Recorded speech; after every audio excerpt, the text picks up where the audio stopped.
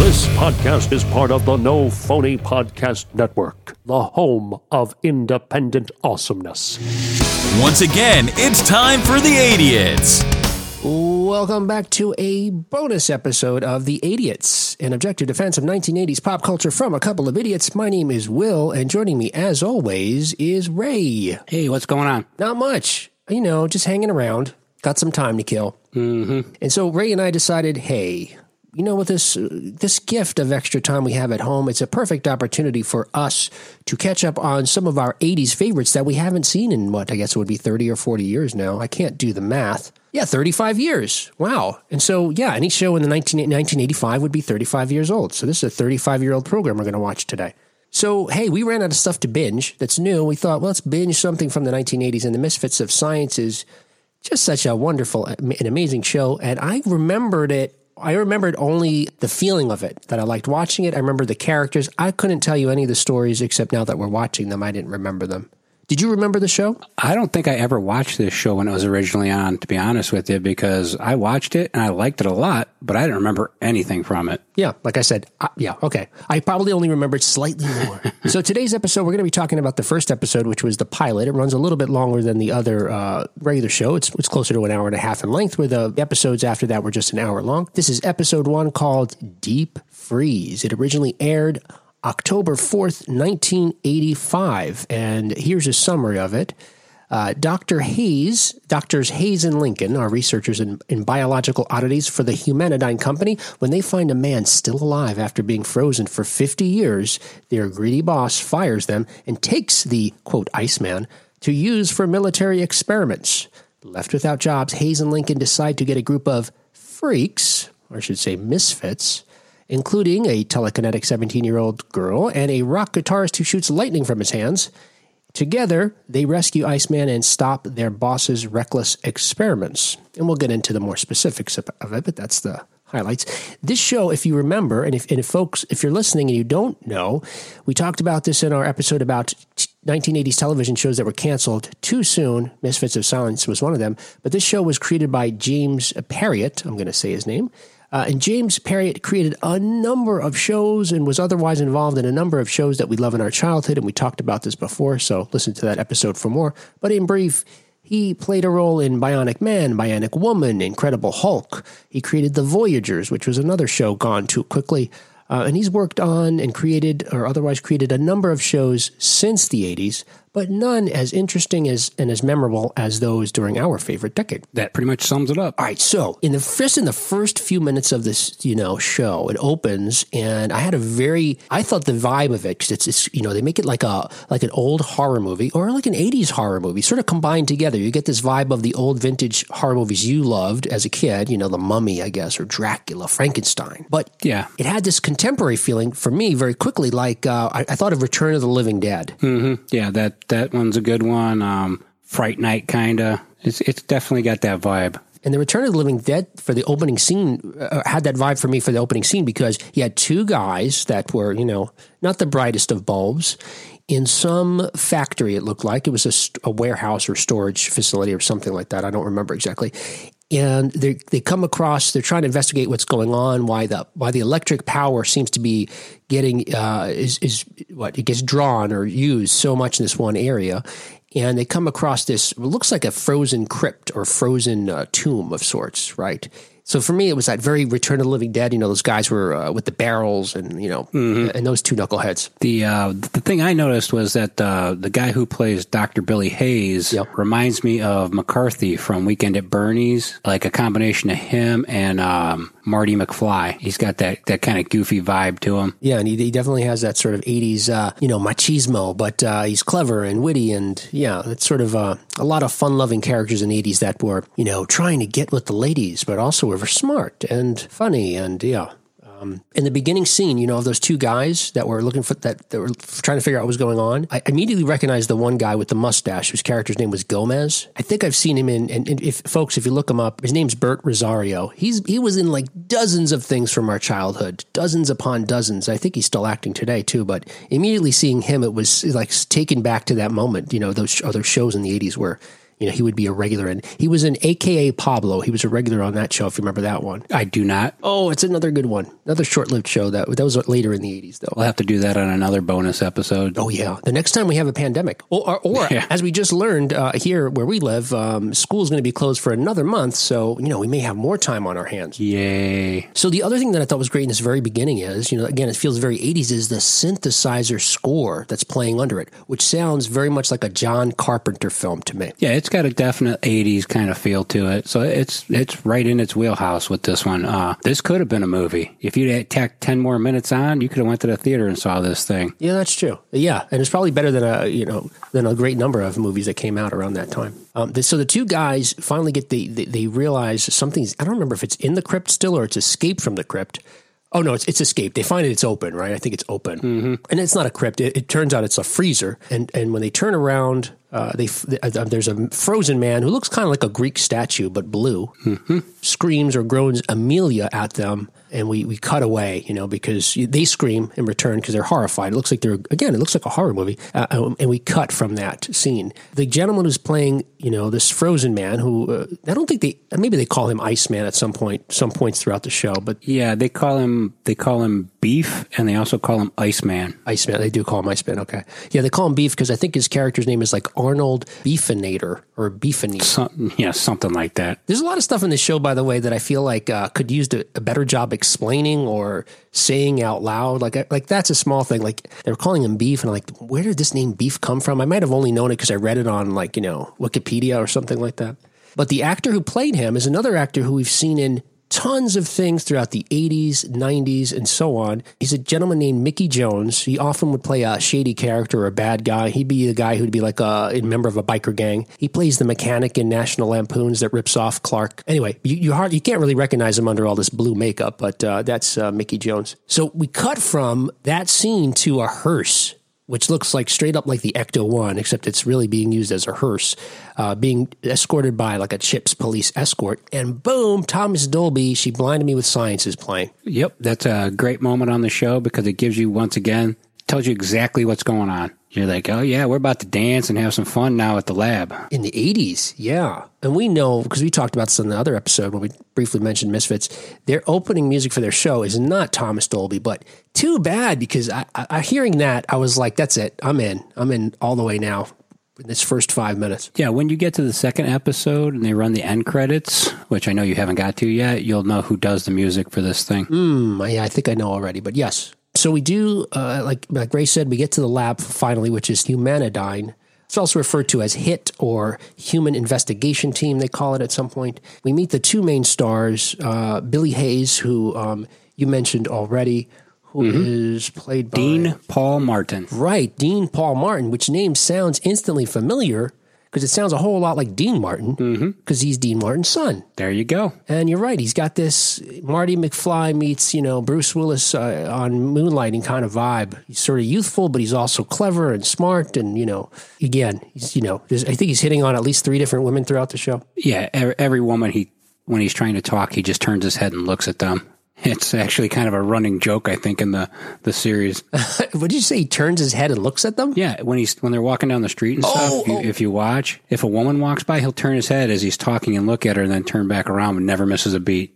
Right, yes, right. And his co-star, Dr. Elvin L., as he calls him, Lincoln, is played by actor Kevin Peter Hall, who we also talked about last time, who's a gigantic actor because he was literally, 7'4". I was really impressed that, I should say that, so we know him, I think people know him best as playing the Predator and playing Harry in the Hendersons, the movie, and the Ultimate TV show. But I was really surprised and impressed that he's also a pretty decent actor in this show. Yeah, he did an excellent job. It's a shame he didn't get any other roles that we remember where he was actually not in a costume. Don't make me do it. Don't make me remind you why. I know why now. Okay. You ruined my day the other day when you brought it up. All right, I'm not going to ruin your day about Dean Paul Martin then either. Why we haven't seen him in anything lately. Or since the 80s. Jeez Louise. Okay, I'm not going to do that on this episode. So, where are we at in the storyline? Are we up to the part where Iceman, they got him in the lab now? Yeah, so they've got him in the lab, and a couple things are interesting to me. One, because it ties to something at the end of the episode that I want to ask you about, because I didn't dig into it, I didn't look it up, and I just don't know. I want to see what you think. But I want to mention that one of the early characters we're introduced to as they race into they race Iceman from the hearse that we mentioned into the lab. A team of doctors, including the Dr. Hayes, Billy and Elle, are surrounded by a bunch of other folks, including their administrative assistant or secretary, who's dictating all the phone calls they received. And right off the bat, she's mentioning a bunch of different interesting characters that let us know we live in a world where at least this institute is aware of people with special abilities, much like, in the X-Men.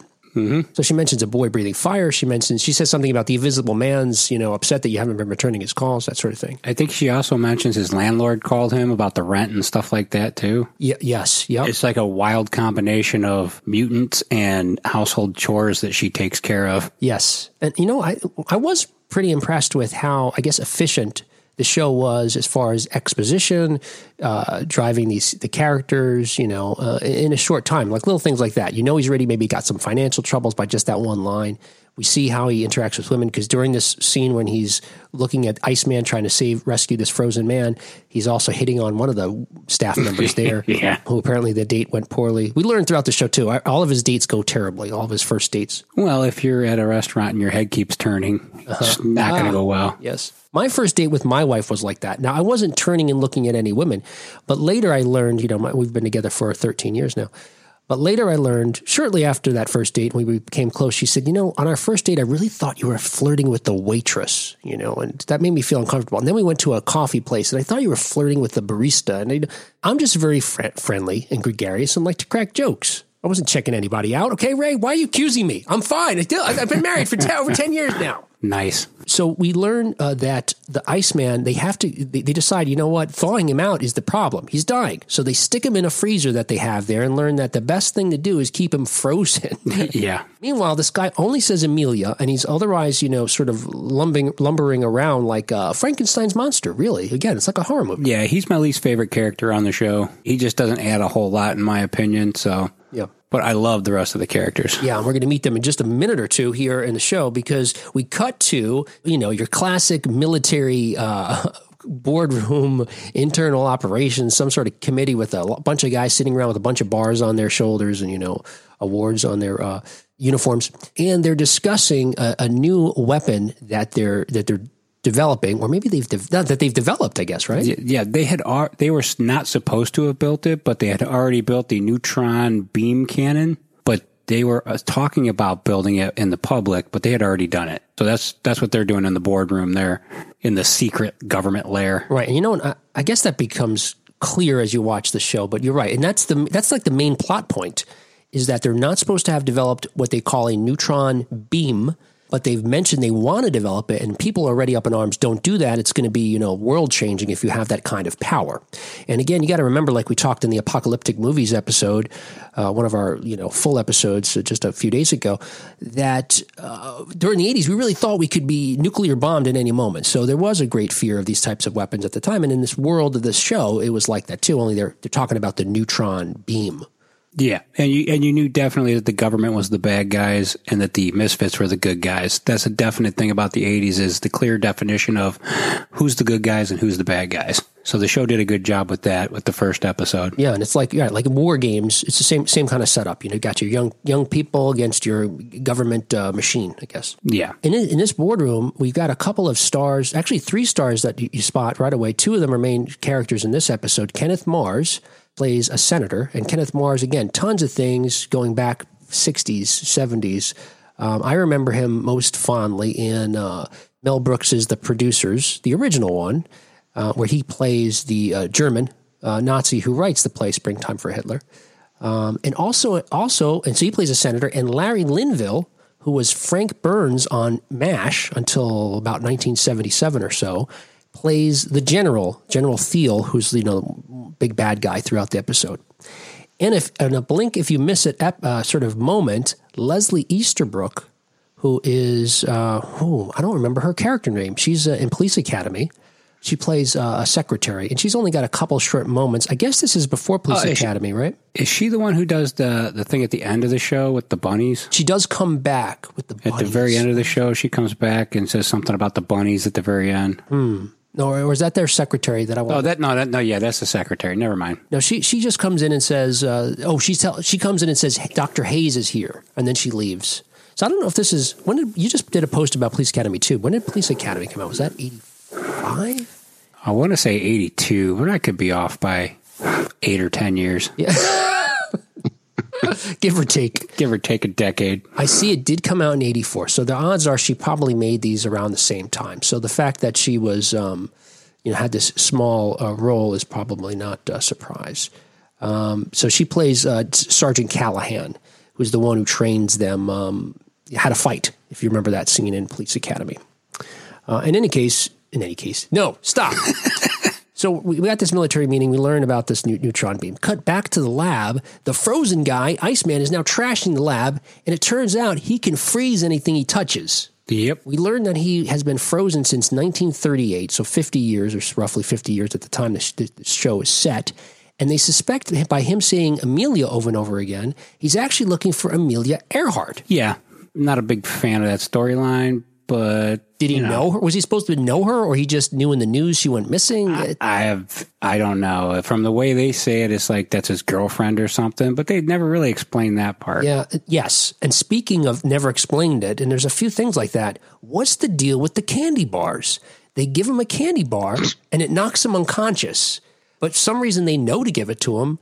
Is he a diabetic or hypoglycemic or hyperglycemic?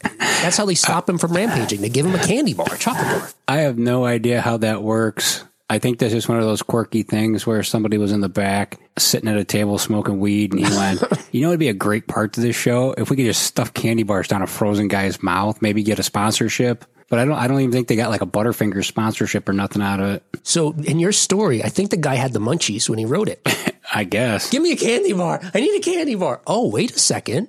So the military folks are in this scene, and they see the Iceman going crazy, and he's freezing things with his touch, and he's tearing, things, measurements and what different. What are they? I'm losing words. What are the words in the lab when you have beakers and stuff like that? Yes, yes. The scientific equipment. Yeah, cantilevers and Bunsen burners. Yes, Jacob's ladders and all that stuff's getting tore down. Oh, Jacob's ladder. Yeah, it's true sci-fi horror stuff. Yeah, and so the military, of course, like in any of these films, they say, hey, your project's done. We're going to take this Iceman, because they have these thoughts of maybe they can use him, militarize him as a weapon or something, because he's got these abilities. So they take him off. And at the same time, they also shut down Humanidyne. So they fire Dr. Hayes and Dr. L. Shortly after this now, it was funny, we see them playing basketball. And one little brief thing that winds up being a setup for later is Dr. Hayes, who's, probably a guy under 6 feet tall, is trying to teach L, who's, like I said, 7'4", how to play basketball. And there's other people playing basketball already there, and they assume since he's a giant, he's probably good. So they invite him to play, and he's like, no, I'm good right now. I'm just, hanging out with my friend. But Hayes is trying to teach him how to pass, I think, first, right? Because I think that plays into it later on. And he can't get it. He's not doing a good job. Yeah, he's not good at basketball at all, and that's a cool setup. I like the character development on this show. They really do a good job of making you like the characters. Yes. So I did like that. It's quick and easy for them to do, because it didn't take very long for them to humanize the characters, especially like L. That was easy. And because he did such a good job acting in this, you bought into it. Yeah, and it's at this moment, after playing basketball, he shares with Billy Hayes that through one of their experiments, he himself has gained the ability to shrink to about 11 inches tall. And he explains, and again, I agree with you 100%, he explains the reason he was even doing that experiment is because he doesn't want to be tall, because how he stands out, because of how people treat him differently, like these folks assuming he knows basketball. And so, he wound up having this power to be able to do this.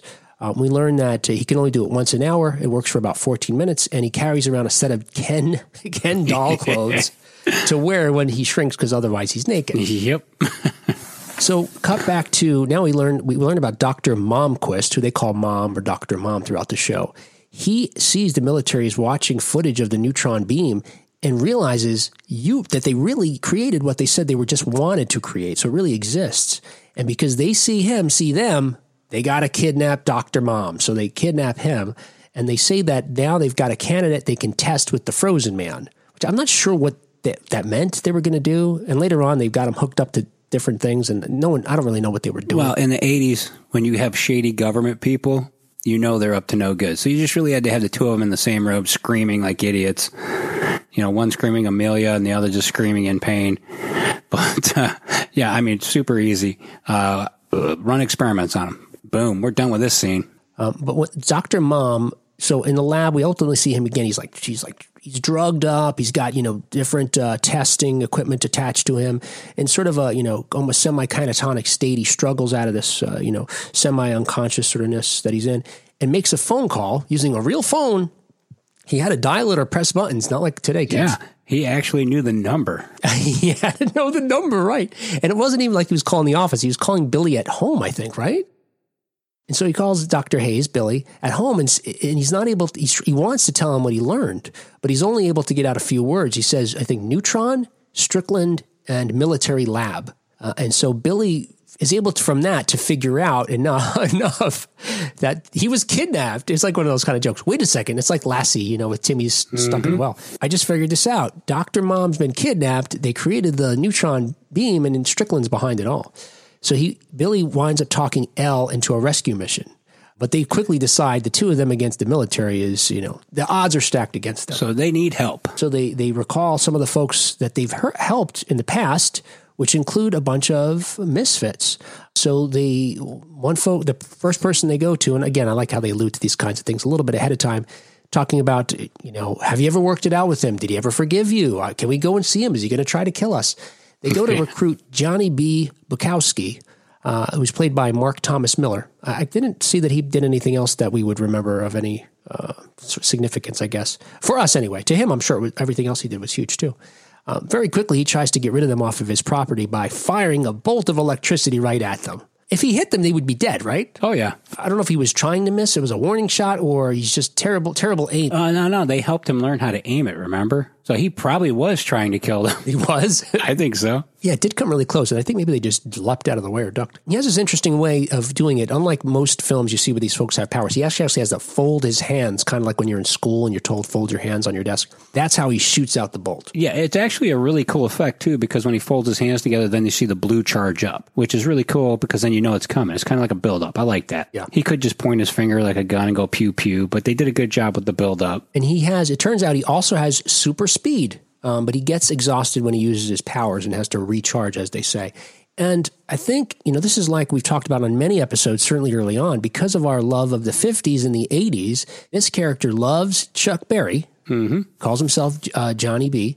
He sings the song more than once in the show while he's sort of, it's kind of like an Iron Eagle listening to the music that gets you sort of charged up to fight. It's a Chuck Berry for him. And he looks like a 50s, biker or gangster. He's got a leather jacket. I think he's probably just how you dressed in the 80s, too.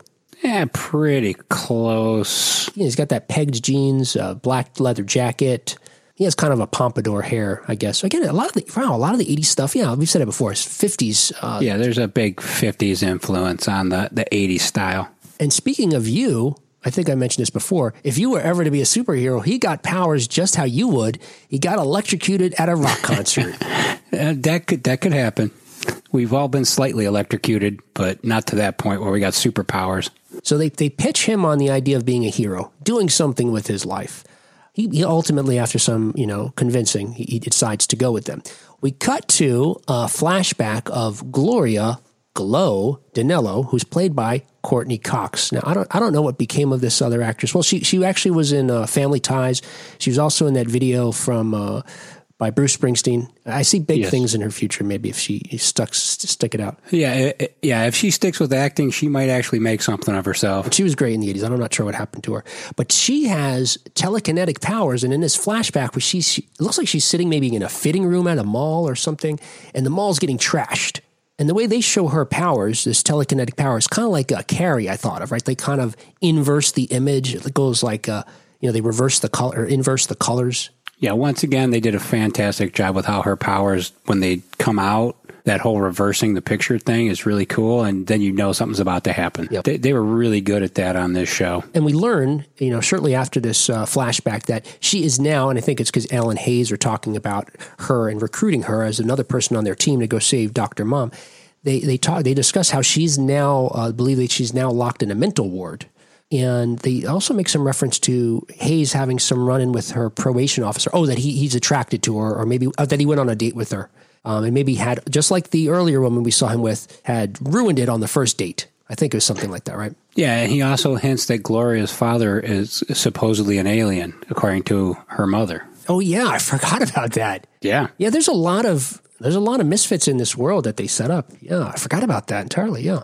It's so subtle. It's one sentence in the car on the way to get her. Yeah. But it sets up the backstory so well. Right. So they track her down.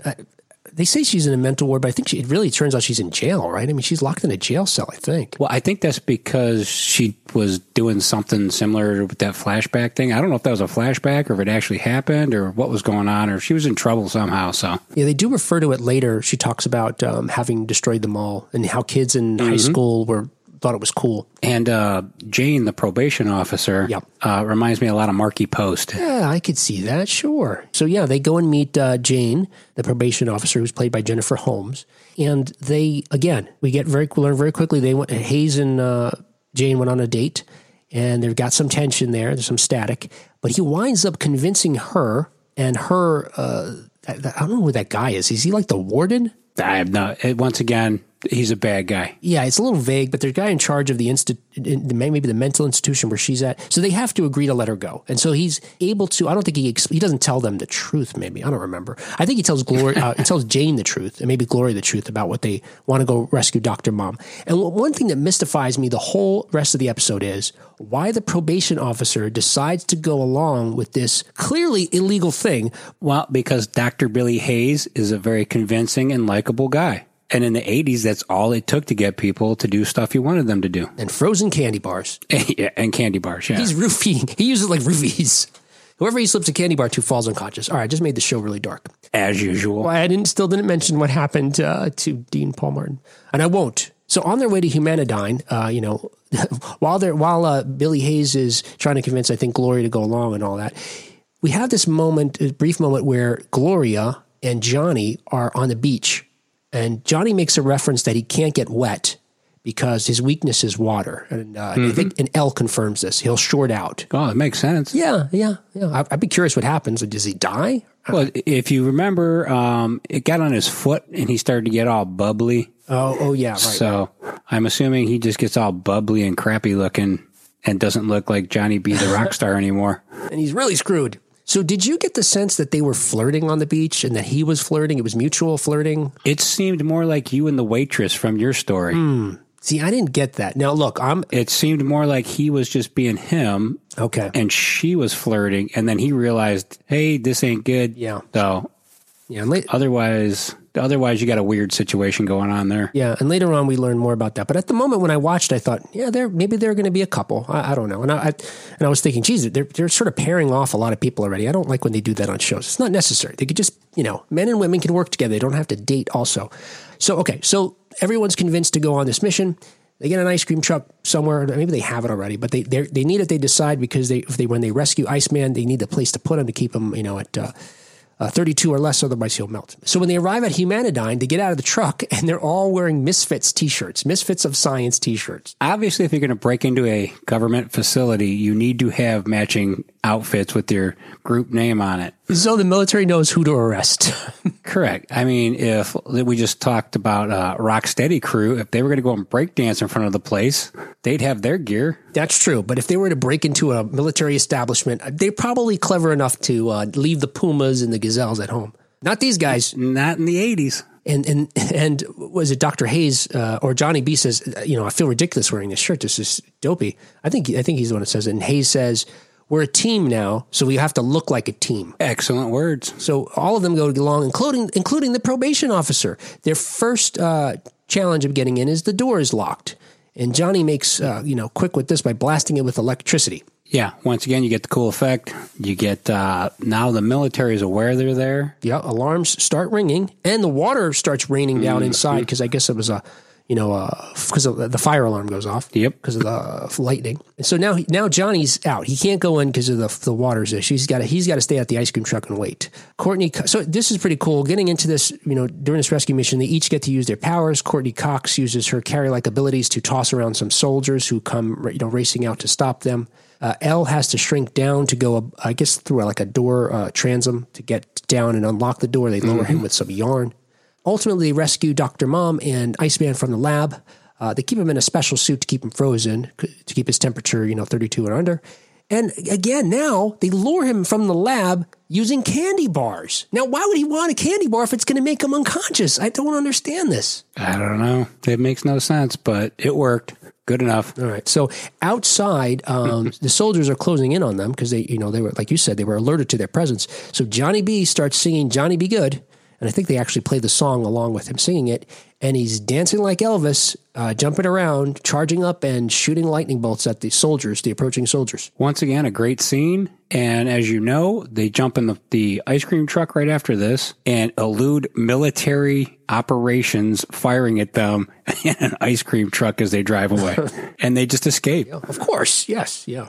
Cut to people protesting around the world because you see Paris and other countries, because people are upset that the United States is building this neutron beam, which everybody knows, we know, the viewers know, they already built it. They're just keeping it a secret. To try to calm everyone's fears, the military says, hey, don't worry, when we build this beam, which we already really built, it's going to be in a secure bunker. No one's going to be able to get it. It won't fall into the wrong hands. Everybody calm down. And to prove that this beam is going to be protected, and again, safe, therefore safe, we're having every branch of the military come and try to break into this bunker. Yeah, and they can't get in, but you know who can get in? I have no idea. The Misfits of Science. Oh, yeah, right. Of course. So the Misfits get this idea that, hey, the Marines can't get in, the Army can't get in, Navy can't get in. If we can get in, we could do a couple things. One, we'll show that it's not really secure. And two, we'll show the world that the neutron beam already exists because we'll reveal it. And then everybody around the world watching on the news will see it. Absolutely correct. And then the plot of this, evil military, the United States military, will be revealed. Oh, and I should also mention that the senator, played by Kenneth Mars, he wants to pay this company he wants to help the military buy this neutron beam that's being developed by this company. He doesn't know it exists. The senator thinks it's just, something that's in development. And that plays into it right here towards the end here. So the Misfits, the Misfits race to the bunker to break in and reveal it to the whole world. But they pause at a gas station because they got to get gas. Oh, they have to do a few things. They have to get Lincoln some clothes. Mm-hmm. They had to put Iceman in at the refrigerator at the gas station. Yep. He was getting a little warmed up. And the gas attendant comes across him too. And it's like, doesn't know what to make of it. And he has to buy a giant box of chocolate bars. Again, with the chocolate bars. Yep. The chocolate bars is like the main theme of this whole show. It's just confounding to me. But, they use them to lure Iceman around and they use it to knock him out. I don't know, whatever. It would be like in the A-Team if they lured BA around with a syringe. And then when he came up to get the syringe, they injected him and it knocked him out, and then they could take him on a plane or whatever. It's that idea. But BA would not follow the syringe around. He would knock Murdoch out or Face or whoever had it. Well, maybe they should have went with Colt 45. Colt 45. Because it works every time. Oh, I thought because you want a bull to come breaking through the wall or something like that. No. Knock out the Iceman. Okay, yeah. And while they're paused at this gas station, they come up with this plan that if they break into the bunker, they'll prove themselves to the world that they're not bad guys, they're good guys. And again, they'll reveal the beam and therefore reveal the true bad guys, this military, organization, this United States military senator, maybe this general that are having this plot to develop this beam that nobody else wants. Hayes admits to the probation officer, Jane, that, doing this makes him feel better about himself. He feels like he has a purpose in life now where he was sort of going through the motions, even at working at Humanidyne. And now this gives him some kind of, direction, and he feels, and as a result, his esteem is better. And he winds up, they wind up having a heart-to-heart, even talking about their first date, and he apologizes for being a jerk, and she forgives him, and they make their amends. Meanwhile, and referring back now to what I was asking about earlier, Johnny B and Gloria, Again, I thought they were flirting, or I thought it was mutual, but it's at this moment where Johnny B rejects Gloria when she says, hey, she makes these advances towards him. I thought you liked me and all these things. And he says to her, I think the worst thing you could probably say to someone that's into you, you're like a sister to me. Well, she is only 17, so... I think she says either I am 18 now, or I'm going to be 18, which again, even having that conversation makes it weird. Right. That makes him the best superhero of all the superheroes. Because he said, you're like a sister to me. Yeah, because he did the right thing. Yes. And then he commenced to shoot laser beam energy at government officials. So while they're at the gas station, they buy all this stuff, and the clerk has a bunch of questions for Dr. Hayes here. Like, what are you doing with these clothes? They're way too big for you. You want a whole box of 24 bars of chocolate? Yes, I do. Okay, that's fine. When they leave, though, and they drive off an ice cream truck, she calls 911 and says, that this got this spotted the Misfits. Because they're all over the news now. People are looking for them because they just, rescued Dr. Mom and the Iceman. So they're out. There's an APB out for them, right, and probably a big reward on top of it, right? And now in the world, so far as they know right now, they don't know what to make of these folks with these superpowers. They're being made out to be bad guys on the news. Of course, they're referred to as a subversive organization. But yes, everybody who's jumping around the world, like the cutscene we were just talking about, is rooting for them.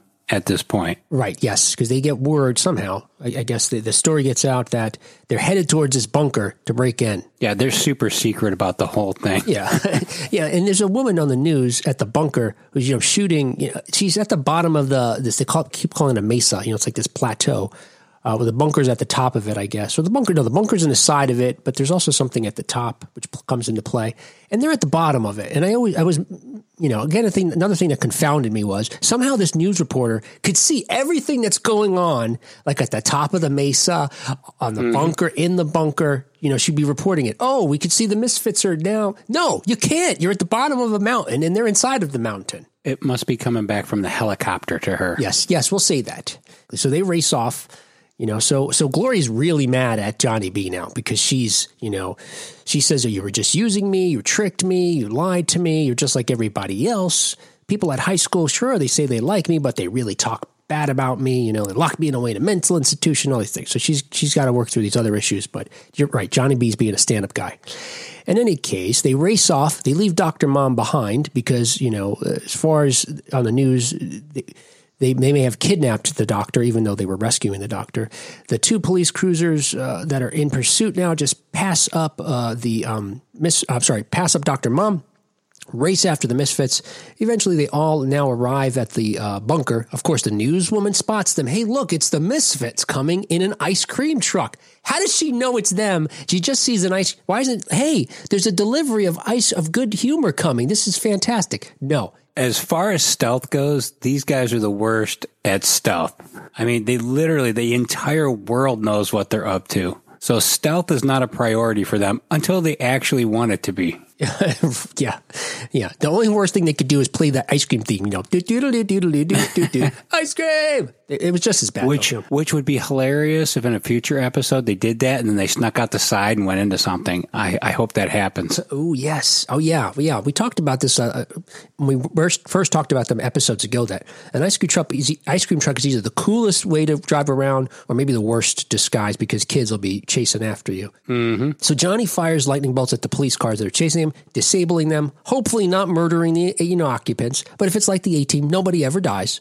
And they walk right into the bunker. I mean, they just walk right into it. Well, yeah, the door was left open. Yeah, right, because all the other militaries that were trying to get past the security system, which we now learn they were told is a water barrier. Don't know what that means yet. We're just told it's a water barrier. Yeah, they're completely content with the water barrier, so they just leave the door open. And Mr. Mom, I'm talking about another 80s. Mr. Mom. Dr. Mom, he actually tells them, don't worry about it. You can get through it. I'm confident. They finally get to these inside the bunker, and these doors open, revealing the water barrier. That's the security system. And it's a giant swirling vortex, right? Just like a tunnel of water. And unlike a water in the ocean, which would be, I guess, a vertical vortex, this is a horizontal wall of swirling water. Yes, and of course, the guy who can only yell Amelia is the only one who can do anything about this thing. Right.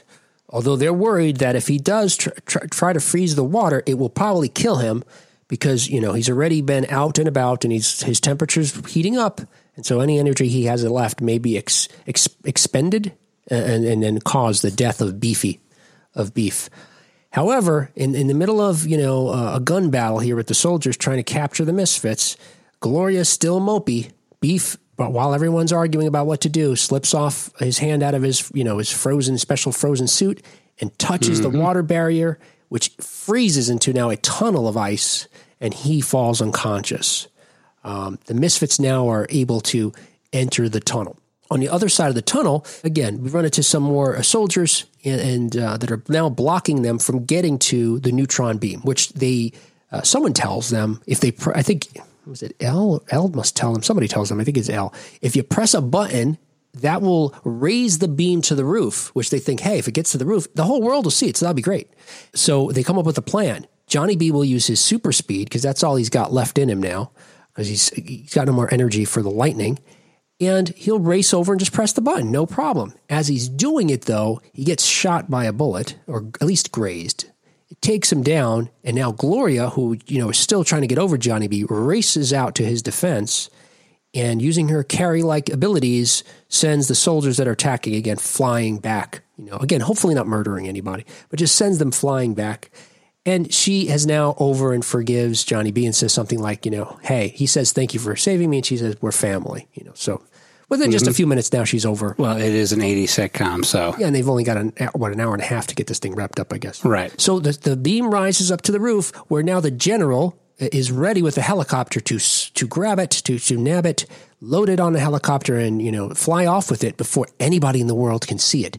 Of course, the news lady who's got eagle-eyed vision at the bottom of the mountain can see what's going on. Hey, there's a helicopter up there, and it looks like they're loading a beam of some kind, into a helicopter. The senator, of course, who's been dumb all this time, says, oh my God, they built it. Now he's, upset because, again, this was all theoretical, and now it really exists. Helicopter flies off. Turns out Larry Linville's losing his mind.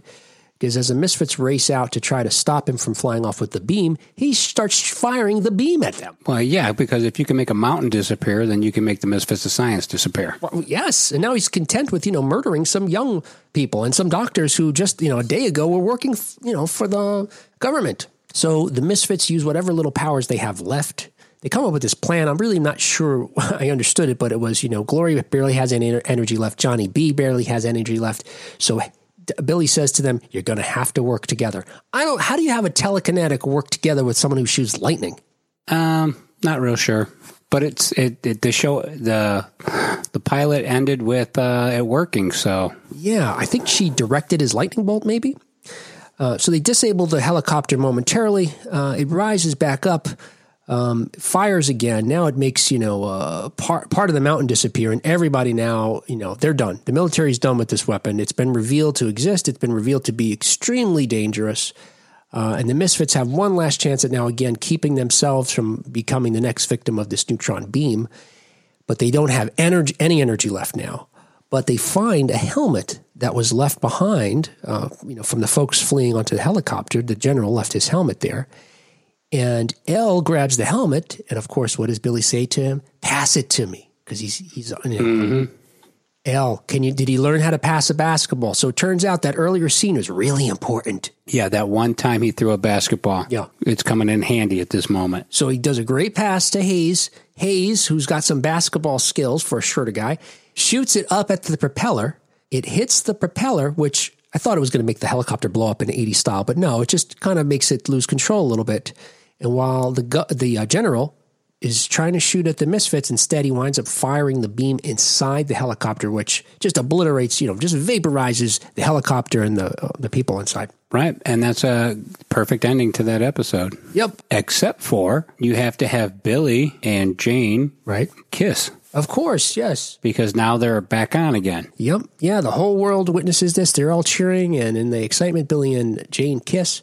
And I thought it was funny, Billy and Elle try to high five and as they're jumping in the air. But Elle is, again, he's a good foot, at least maybe 2 feet taller, a foot and a half taller, just way over. And I think it does one of those 80s things where it freezes up there, where they're high up, not connected hands.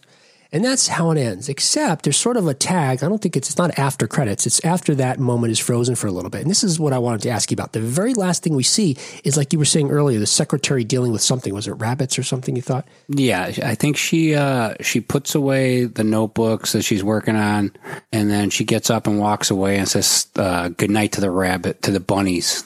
It says good night to the bunnies, I think. I don't understand what that was about, because I feel like we were supposed to learn something, and they pan down. And I don't know if we're supposed to see something on the floor that's in front of her, or maybe it's rabbits in a cage. But what I noticed stood out to me was down the back of her legs, which should be like the seam for her, let's say, stockings or, that she might be wearing. It seems really dark, as if I thought maybe they were suggesting that maybe she had powers, or maybe she's not real. Maybe she's an android or something. I'm hoping that in upcoming episodes, it's revealed as to why it's important. I hope it's a long-running thing. Yeah. Yeah, it'll be interesting to see how this goes, or where it goes. All right, so, and hey, that was episode 1, Deep Freeze of Misfits of Science. So we'll be on to episode 2 next time. And until then, I guess, we'll talk to you again next time on The Idiots. See ya.